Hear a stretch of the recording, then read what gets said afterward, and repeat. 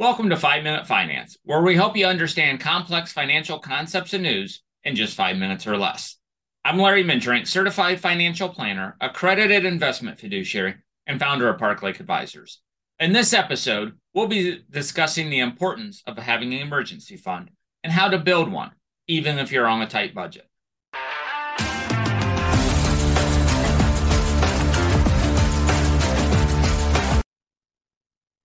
We all face unexpected expenses from time to time. A car repair, a medical bill, or a sudden job loss. These events can be stressful and sometimes even catastrophic, especially if you don't have a financial cushion to fall back on. That's why having an emergency fund is so crucial. An emergency fund is a separate savings account that you set up specifically to cover unexpected expenses. The goal is to have enough money saved up to cover your living expenses for at least 3 to 6 months in the case of a financial emergency. Now, 6 months worth of expenses can be a big number and might seem like an intimidating goal, but you don't have to get there right away. Even a $1,000 emergency fund will put you in better shape than the majority of Americans, and it should be enough to handle most unexpected expenses.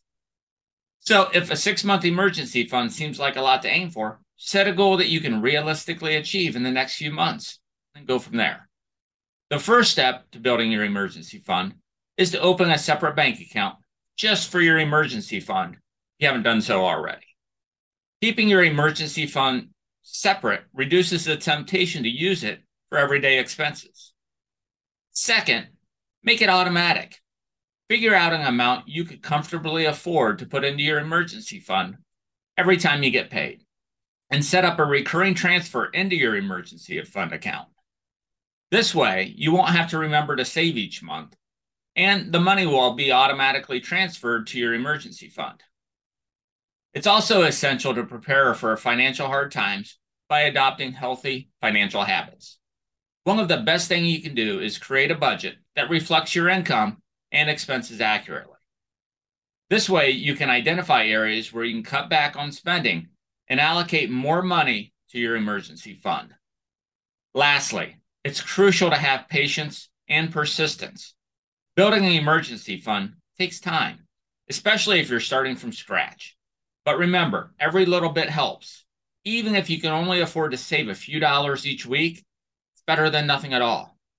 Once you reach your initial target, set another goal and continue building your emergency fund over time. Remember, most Americans are unprepared for financial hard times. But with some solid planning, you don't have to be.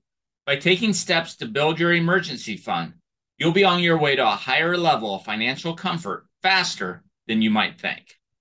That's all for today's episode of 5 Minute Finance.